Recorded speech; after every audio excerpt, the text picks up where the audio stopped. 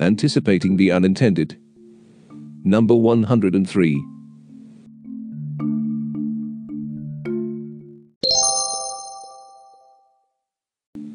It's the 72nd Republic Day today. The Constitution of India is a revolutionary document. The past few years have seen some wonderful works of scholarship about our Constitution. We'd like to call out a few here. The Constitution will remain a distant and daunting document as long as we don't develop a habit of referencing it directly. Thankfully, EBC has been publishing a Code Pocket book version since 2009, which we have linked on screen.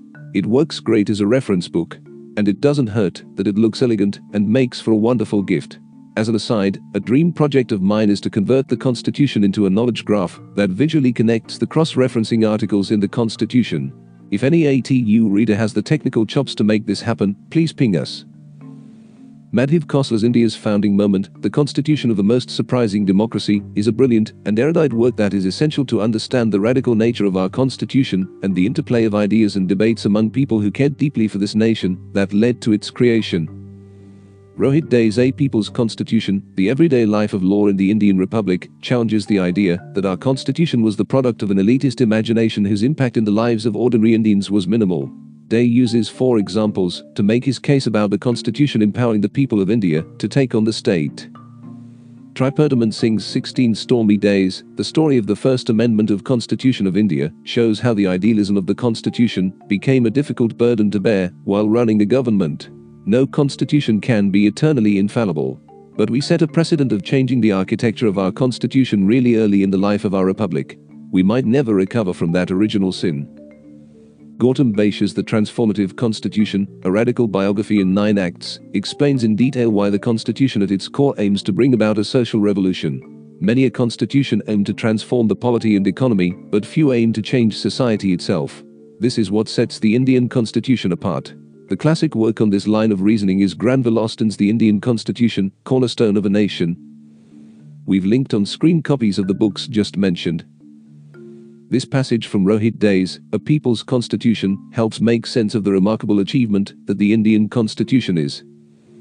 The Indian Constitution was written over a period of 4 years by the Constituent Assembly. Dominated by the Congress Party, India's leading nationalist political organization, the Assembly sought to include a wide range of political opinions and represented diversity by sex, religion, caste, and tribe. This achievement is striking compared to other states that were decolonized. Indians wrote the Indian Constitution, unlike the people of most former British colonies, like Kenya, Malaysia, Ghana, and Sri Lanka, whose constitutions were written by British officials at Whitehall. Indian leaders were also able to agree upon a constitution, unlike Israeli and Pakistani leaders, both of whom elected constituent assemblies at a similar time but were unable to reach agreement on a document. The Indian Constitution is the longest surviving constitution in the post-colonial world, and it continues to dominate public life in India. Despite this, its endurance has received little attention from scholars. To explain the last point visually on screen is a comparative chart plotting the number of constitutions against the year of independence for Asian states. India, of course, falls in the heavily clustered zone labeled independence-era states, political communities that overthrew European colonialism to establish new nation-states. Zooming in this era, we find that a handful of constitutions in Asia have survived. Only 3 amongst them had a constituent assembly that brought together people to make their own constitutions. And even amongst the ones where one constitution has survived this far, most have been beset by politically active militaries and dictatorships. The Indian Constitution is without a doubt an exception to be proud of. Among the many flaws that are often pointed out about our Constitution, the one we disagree most with is about how unmoved it was from India's past. The accusation is we didn't try and locate the great ideas and values of the Constitution in our past. This created a sense of distance of the ordinary Indian from the ideals of the people's Constitution. We have 2 problems with this line of argument. First, this alienation from our tradition, if true, was to be bridged by later scholars and interpreters of the Constitution, including legislators and administrators. The members of the Constituent Assembly shouldn't have been expected to also write a commentary on it in parallel. Second, there are multiple references to how the principles enshrined in it are consistent with the best of our historical tradition. Another common criticism is that the Constitution reproduced 2/3 of the GOI Act of 1935 and hence wasn't transformative enough. What's forgotten, of course, is that the 1935 Act itself was a result of the powerful Indian independence movement's consistent political pressure on the British government. The charge of not being transformative enough needs rethinking. We will leave you with two excerpts of speeches made in the Assembly that support the assertion that the Constitution is consistent with the best of the Indian historical traditions, while leaving out the undesirable elements. On October 17, 1949, J.B. Kripalani made both the points we have stated above. Sir, I want at this solemn hour to remind the House that what we have stated in this preamble are not legal and political principles only. They are also great moral and spiritual principles, and if I may say so, they are mystic principles. In fact, these were not first legal and constitutional principles, but they were really spiritual and moral principles.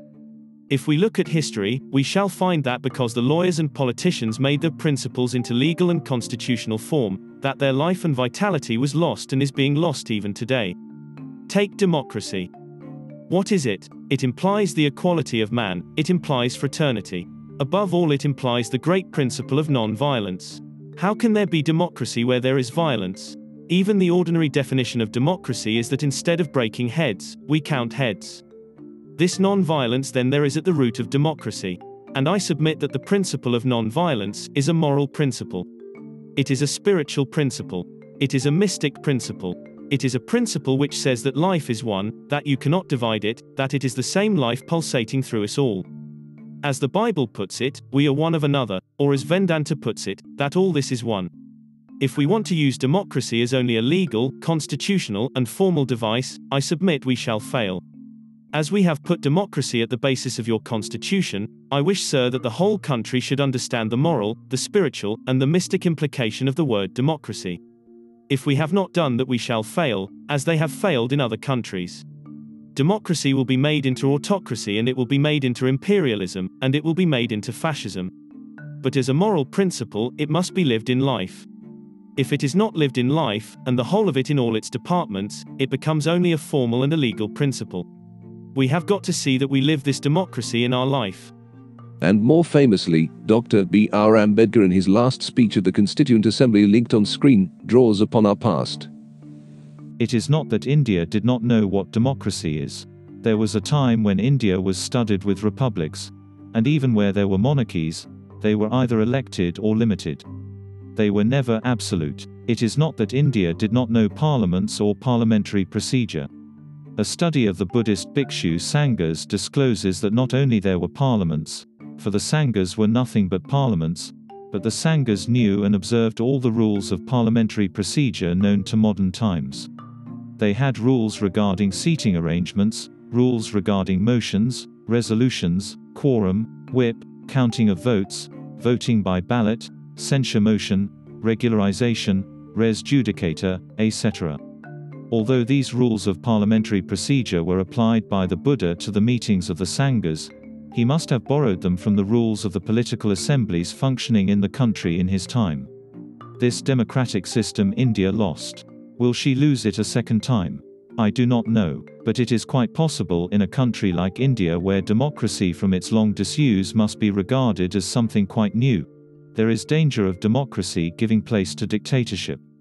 It is quite possible for this newborn democracy to retain its form but give place to dictatorship in fact. If there is a landslide, the danger of the second possibility of becoming actuality is much greater. The above paragraph is followed by his famous grammar of anarchy passage. He knew what he was talking about. Homework. Reading and listening recommendations on public policy matters. Links available on screen. 1. Video. Ambedkar's speech at the Constituent Assembly. 2. Document. Judgment on Shankari Prasad vs. Union of India. The first Constitution Amendment Act, 1951 was challenged in the Shankari Prasad vs. Union of India case. The Supreme Court held that the Parliament, under Article 368, has the power to amend any part of the Constitution including fundamental rights. 3. Podcast. On Puliyabasi, Rohit joins Saurabh and Pranay to discuss India's tryst with constitutionalism. 4. Article. Democracy and the Republic, the differences between these two concepts.